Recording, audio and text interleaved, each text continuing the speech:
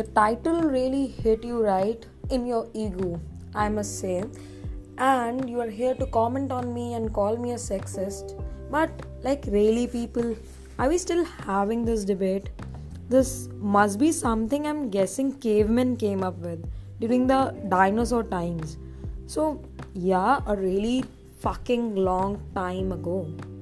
And I totally think cavemen and dinosaurs would have cried back in the day. It is wrong to expect a certain gender to behave in a certain way purely because of a said gender.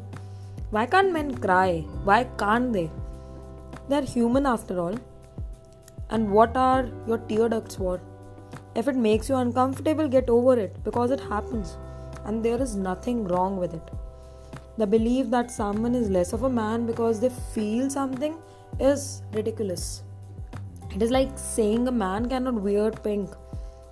Pink shirts can be a real pleaser. So take a note, guys. So I encourage you to embrace your inner crybaby when needed. Heck, even when not needed also. If you want to cry in an episode of Gossip Girl, I must say, here's to ya. We can be judged together, not based on a sexist, but it's really because it's only a little bit, though silly, still to cry over that show.